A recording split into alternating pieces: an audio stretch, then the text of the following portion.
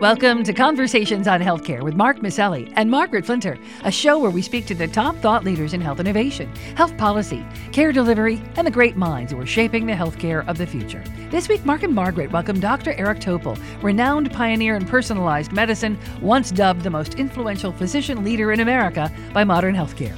Dr. Topol has been using his team at the Scripps Translational Institute to analyze and drill down on all the data emerging around the pandemic. He talks about concerns around the Omicron variant, how booster data is showing this to be a 3-dose vaccine, and what holiday travel plans should look like as the Delta cases continue to rise. Lori Robertson checks in. Managing editor of factcheck.org looks at misstatements spoken about health policy in the public domain, separating the fake from the facts. And we end with a bright idea that's improving health and well-being in everyday lives. If you have comments, please email us at chcradio@chc1.com or find us on Facebook, Twitter, or wherever you listen to podcasts. And you can also hear us by asking Alexa to play the program. Now, stay tuned for our interview with Dr. Eric Topol here on Conversations on Healthcare. We're speaking today with Dr. Eric Topol, founder and director of the Scripps Research Translational Institute. Renowned for his work in advancing digital health and personalized medicine, he previously led the Cleveland Clinic to the #1 ranking for cardiac care.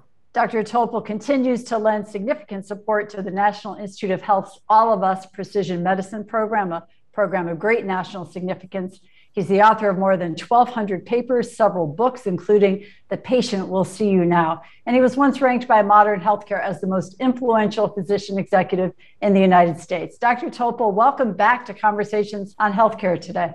Thanks very much, Margaret and Mark. Good to be with you again. And Dr. Topol, Omicron is dominating the pandemic news right now, and there's lots of unknowns. But last week you said there were lots of reasons for optimism that this is not some horrible situation that we're in. We know the data will drive our perceptions, but what do you say now? Well, it's not the doomsday variant, fortunately. I mean, we do know that there have been many people who've been vaccinated, exposed, infected with Omicron, and they're holding up well.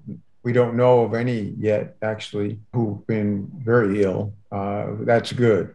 But the fact that it's getting into people who been vaccinated, even with a booster third shot, is of course disconcerting.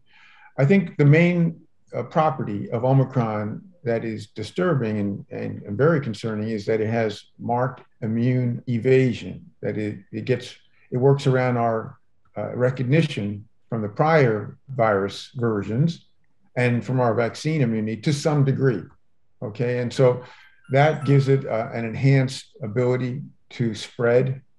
And that's what we're seeing, of course. Now we're seeing it with many super spreader events in Norway, in the UK, and a lot more to come. So it may well be on its way to becoming the dominant strain, taking over, displacing Delta. We'll have to see over time. But, you know, there's good and bad here. We have a new, very challenging variant that's mutation laden like we've not seen before. On the other hand, the vaccines we have, for the most part, are holding up reasonably well, and that's a good sign. Well, you know, it's interesting. Even in states with fairly robust vaccination rates, we're seeing increases in hospitalization, increases in deaths associated with the Delta variant. And yet, you know, the reports of Omicron seem to have spurred some more impetus on people's part to go get vaccinated in the first place. Do you think people are beginning to see that this is just something we're in for the long haul, and maybe some of the resistors are moving a little bit more towards accepting a vaccine? I hope so. We are dreadfully low in our vaccination rate, ranking somewhere around 50th in the world as far as countries. Our 60% of the total population vaccinated is not going to get us very far. We've seen the likes of countries like the Czech Republic and Hungary, which are at the same levels, that are in desperate shape right now. We've left ourselves terribly vulnerable. Also, because of the waning, we need to get our boosters up much higher than they are. We're lagging compared to many other countries. So we have a lot of work to do. And maybe the good part of Omicron, if there's any other good part, would be to help us get our immunity wall built more. Number one, getting more vaccinations. And number two, getting those who have been vaccinated to maintain their full effectiveness. And we're still waiting on Omicron data to come in over the next couple of weeks to really sort of solidify scientists' view of this. Is this a good time for Americans to be traveling internationally? And I'm thinking about the holidays that are coming up. How should people deal with this, and what safeguards might they take? I'm wondering, would you travel internationally right now, or would you wait this out until we get more information?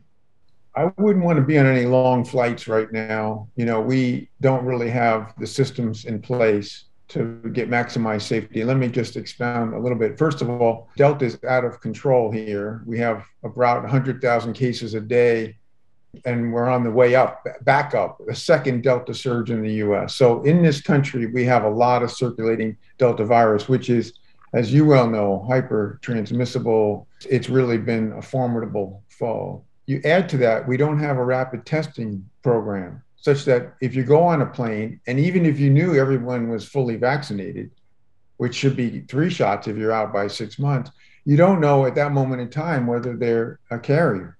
Mm-hmm. That is, they're going to have symptoms later in the flight or in the next day. So if we had those things, that is the rapid testing that was done at the airport, the results were done in 5 minutes systematically, and we had everybody who got on a plane that was vaccinated and masked and all those things. Yeah, we could do it safely, but we just don't have those systems in place. We know what to do, we just don't do it repeatedly.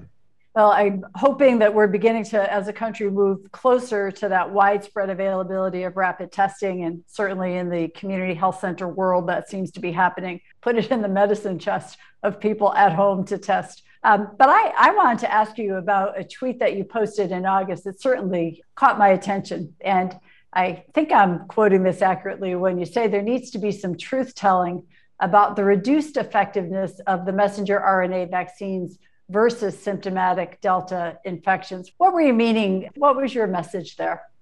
Well, it caught a lot of people off guard, and I got a lot of backlash about it. But frankly, it was a case of denial.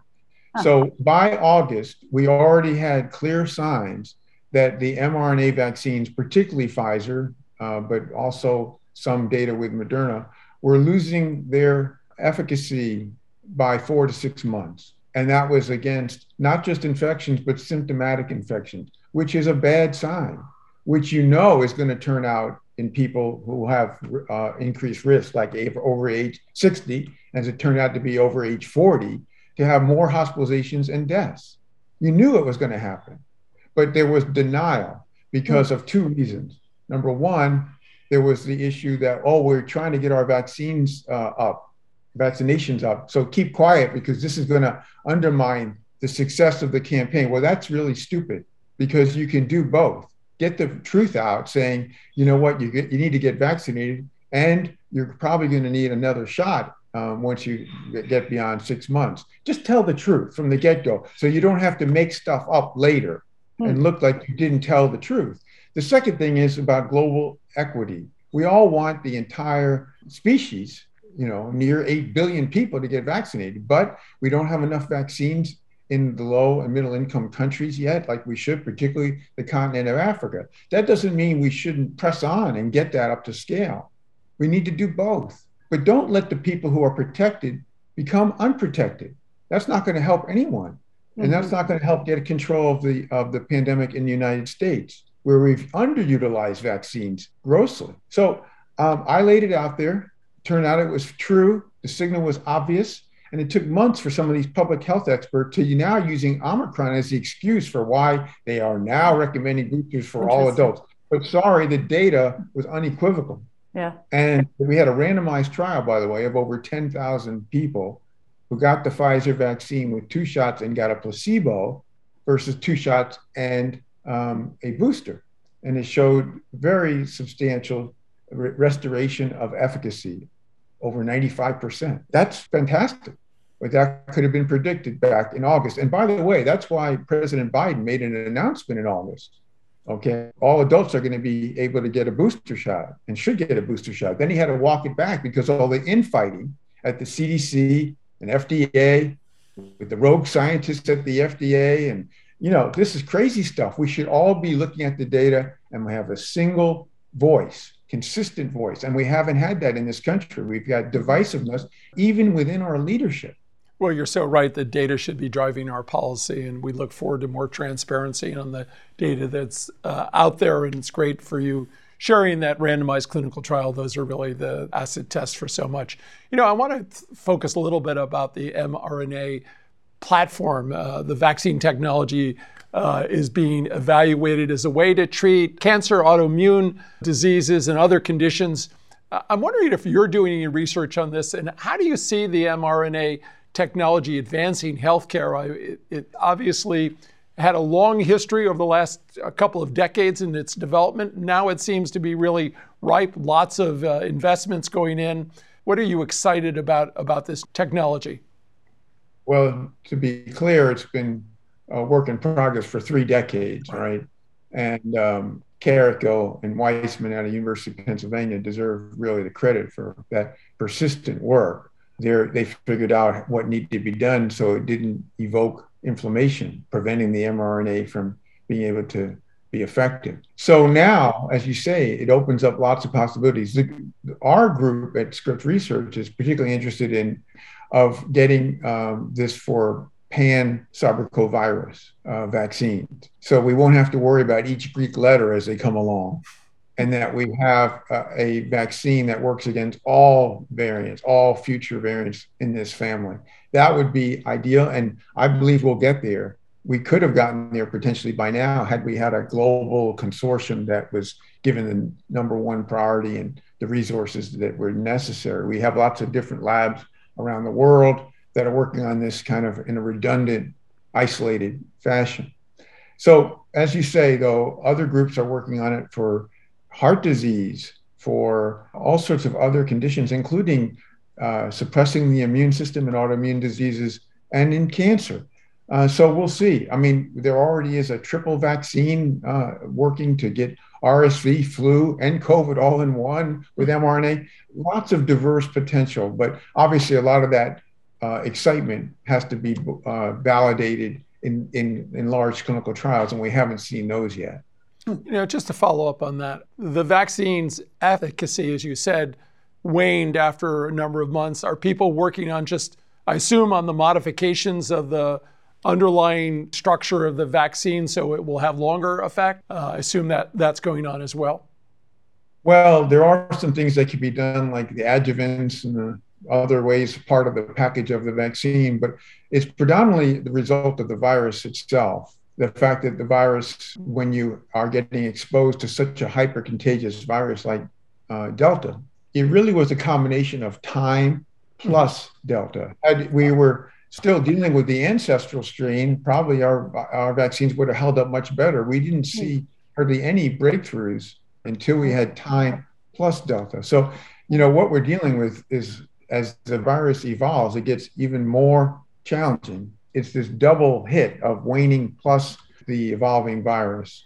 But Dr. Topol, I think this is such an important point. I'm going to stay on it for just a moment, if you don't mind. Are we really saying to people that we're talking about a 3-part series, like if you have to get hepatitis B or the DTaP series that you give your kids, you just know it's a 3-part series standing up. And I think people kind of get 1, 2, got it 6 months later, get that third one, and then I might be good. Is that what you're saying? And who do we need to have come out with this? Is it CDC that really needs to weigh in on this at this point? I do think that, as I've posted, fully vaccinated should be 3 shots.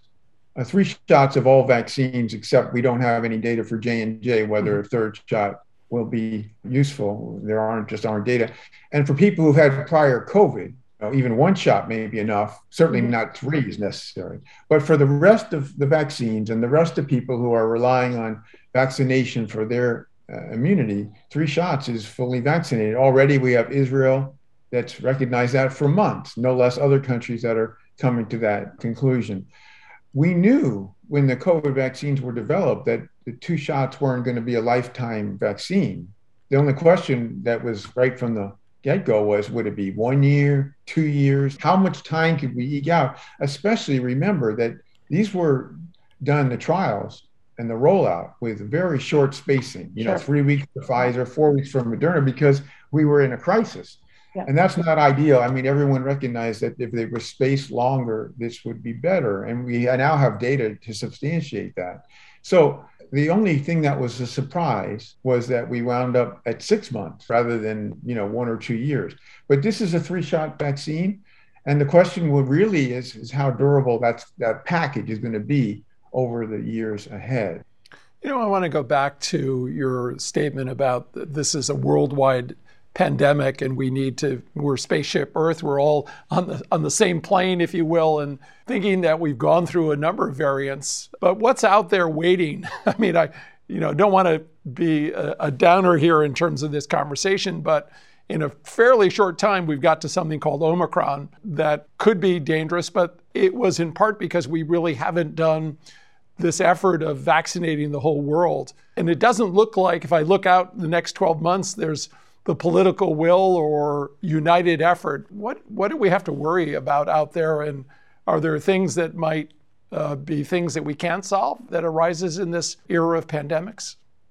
Well, I think we do need to get cohesive in our efforts. And I mentioned we could have had potentially a pan-cervical virus vaccine done already into clinical trials had we had this real coalescence of our work, but we don't. And in so many things that we haven't yet gotten our act together. I mentioned the rapid test as another example. We just can do better. We've had 2 years to get our act together, and we still don't do it. And it's frustrating, really, because by now, what we're seeing with Omicron is like deja vu. Remember back in February 2020, it's been found in this state. Oh, now it's found in that state. How many cases in this state? We have the same thing. We know it's in every state now, Omicron, but where is our contact tracing? Where is our quarantine and isolation capabilities? No less our systematic sequencing for breakthroughs, hospitalizations, people coming from international who are coming in with an infection. There's so many things we could do better. And you wonder, for at least the United States, is this a bureaucratic issue of our country? Why can't we move in the right direction? Obviously, we have a plague of misinformation and disinformation that's holding us back. But there again, we haven't had an aggressive counter to take that on and call these bad actors and organizations, call them out and put them in the hall of shame for the country to see. We've been letting them just run amok, and that's really diminished our chance of getting these very high vaccination rates that we need. Well, Dr. Topol, in all of this, there's a group of sufferers right now, which is the folks who are really suffering with this long COVID syndrome and suffering greatly. I think we all agree. And I know that at Scripps, you've got a new research initiative underway looking at whether wearable devices might make a contribution to improving long-term symptom management, giving patients another tool to work with. Tell us a little bit about that. I think we all probably know somebody that are suffering from long COVID. Well, thanks for bringing this out, because I think long COVID is one important area that's missed in the pandemic. It doesn't get nearly as much attention. And it may be as many as 10% of people who get infections are suffering in some way or other for some duration, some now from the early times of the origin of the pandemic.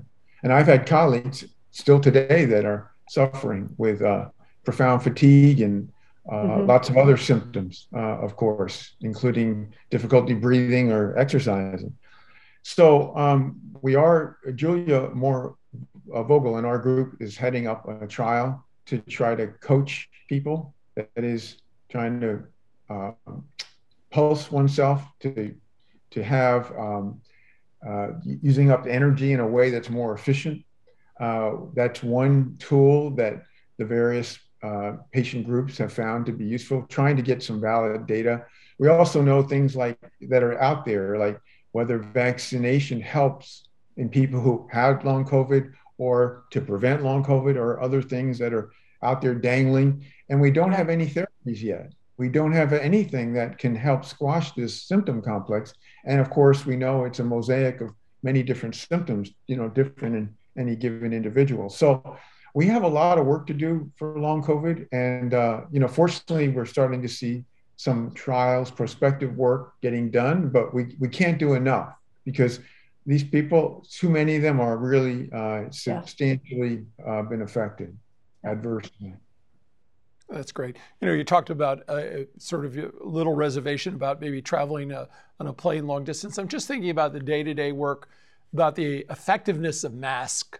Obviously, people should get vaccinated, but what have we learned about properly fitted mask indoors where somebody else may have the virus, but you don't? What precautions should be people taking? And how important is just masking and washing your hands? Well, the mask story is really important. And what we haven't done is get medical grade masks to everybody, which would really help a lot.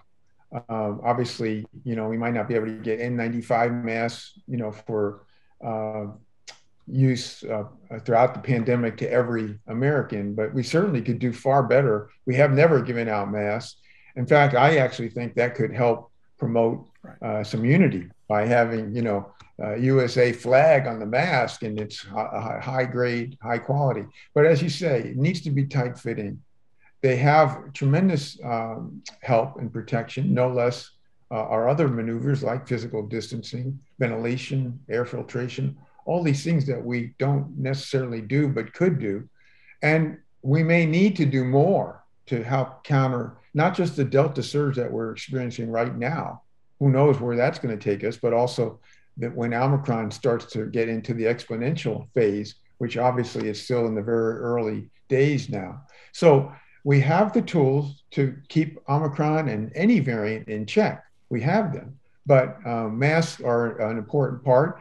Again, we have the people out there who are anti-science, anti-mask, anti-vaccines, trying to have mandates about not having masks, mandates about not having vaccine. This is incredible stuff. You can't just, you can't believe this is happening in a civilized country. It's amazing to me. And just today's December 6th, when will we have the definitive word on Omicron in terms of the work that has to be done at by the scientist? Well, I think the two biggest questions are not just if it's more immune evasive, but how much more. Beta was the variant with the most before. It's worse than beta. We just don't know how bad, because when we see the lab tests, hopefully late this week or early next week, they'll be coming from multiple labs.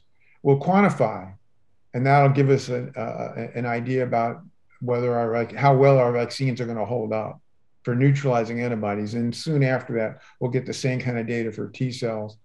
The other big question is, how contagious is it? How much more contagious is it than Delta? We don't know that yet. That's going to take epidemiologic studies. We're going to know that in the weeks ahead as well. So we'll get a much better readout on Omicron, gradually over the next few weeks. But, it certainly doesn't look encouraging, except for the fact that the vaccines are holding up reasonably well against severe illness. And that's a very important sign. We've been speaking today with Dr. Eric Topol, director of the Scripps Research Translational Institute. Follow his work at scripps.edu/translation, or follow him on Twitter at Eric Topol. Dr. Topol, we want to thank you again for your dedicated quest to gather and share reliable data and insights on this pandemic, and for joining us again on Conversations on Healthcare. Thanks so much for having me again, Margaret and Mark. At Conversations on Healthcare, we want our audience to be truly in the know when it comes to the facts about healthcare reform and policy. Lori Robertson is an award-winning journalist and managing editor of FactCheck.org, a nonpartisan, nonprofit consumer advocate for voters that aim to reduce the level of deception in U.S. politics. Lori, what have you got for us this week? With the release of its pediatric COVID-19 vaccine, Pfizer switched the buffer used in its formulation to increase the stability of the product to remain at refrigerator temperatures for longer. The Food and Drug Administration okayed the change, and the change is also being made to some doses for teens and adults. Social media posts, however, have misleadingly suggested that the ingredient swap is dangerous or was added to prevent heart attacks in children, There's no evidence to support that. The ingredient in question is tris, or trimethamine, which is used as a buffer in the children's vaccine and will soon be available in some adult and teen formulations as well. A buffer keeps doses at the correct pH, neither too acidic or too basic. The original iteration of the Pfizer-BioNTech vaccine used phosphate-buffered saline, or PBS. Pfizer and the FDA have said the switch was made to improve the stability of its mRNA vaccine, which previously had to be kept ultra cold for long-term storage and lasted a month in a refrigerator once thawed. The newer version can last in the fridge for up to 10 weeks. Tris has safely been used in other vaccines and other products. Less stringent cold chain requirements are especially helpful for the pediatric vaccine, which is being administered more in doctors' offices. As for social media post claims about Tris being dangerous or a drug for heart attacks, in large quantities, Tris can be used as a drug. But here, as in other vaccines and medicines, the compound is present in only a very small amount as an inactive ingredient to keep the vaccine stable. Dr. Kausar Talat, an infectious disease physician at the Johns Hopkins Bloomberg School of Public Health, told us the infinitesimal amount of Tris in vaccines has absolutely nothing to do with the much larger volumes and higher concentrations of Tris being given to people who are having heart attacks. The Pfizer-BioNTech COVID-19 vaccine is not known to increase the risk of a heart attack in any population. And that's my fact check for this week. I'm Lori Robertson, managing editor of factcheck.org. FactCheck.org is committed to factual accuracy from the country's major political players and is a project of the Annenberg Public Policy Center at the University of Pennsylvania. If you have a fact that you'd like checked, email us at chcradio.com. We'll have FactCheck.org's Lori Robertson check it out for you here on Conversations on Healthcare.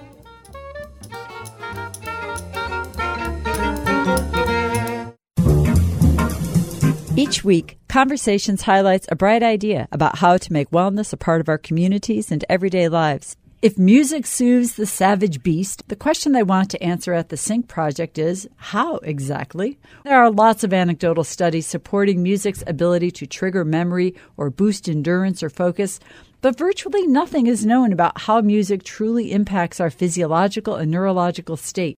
This is the question that intrigued scientist Keiki Kuranam, a systems biology PhD from Harvard, who wondered, how could music be scientifically harnessed as a powerful precision medicine tool?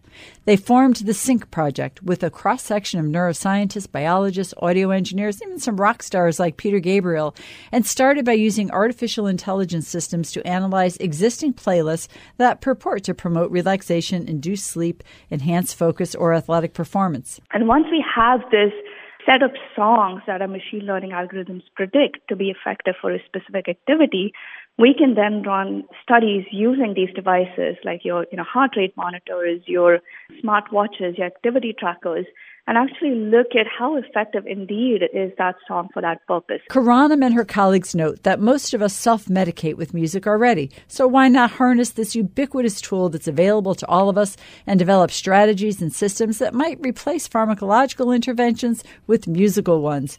The Sync Project is seeking 1 million volunteers to offer their music suggestions, as well as any information they can share on why these songs seem to work for them. So we're literally walking around with, 14 million songs in our pocket every single day. So we saw great opportunity on really being able to understand how music was affecting us, to measure how different types of music affect both our psychological health as well as our physiology. Kuranam and her team see vast potential for reducing reliance on drugs by crafting personalized music interventions in the management of a variety of complex conditions, such as pain management, PTSD, even Parkinson's disease. In Parkinson's disease, patients have trouble coordinating movement. So by playing them the right kind of music, it can be an external auditory support they have that's going to help them walk more smoothly. The Sync Project, combining computer technology and neuroscience, physiology, and musicology to harness the healing powers inherent in music to help manage a variety of human ills. Now that is a bright idea. You've been listening to Conversations on Healthcare. I'm Mark Maselli. And I'm Margaret Flinter. Peace and health. Conversations on Healthcare is recorded at WESU at Wesleyan University, streaming live at chcradio.com, iTunes, or wherever you listen to podcasts. If you have comments, please email us at chcradio@chc1.com or find us on Facebook or Twitter. We love hearing from you. The show is brought to you by the Community Health Center.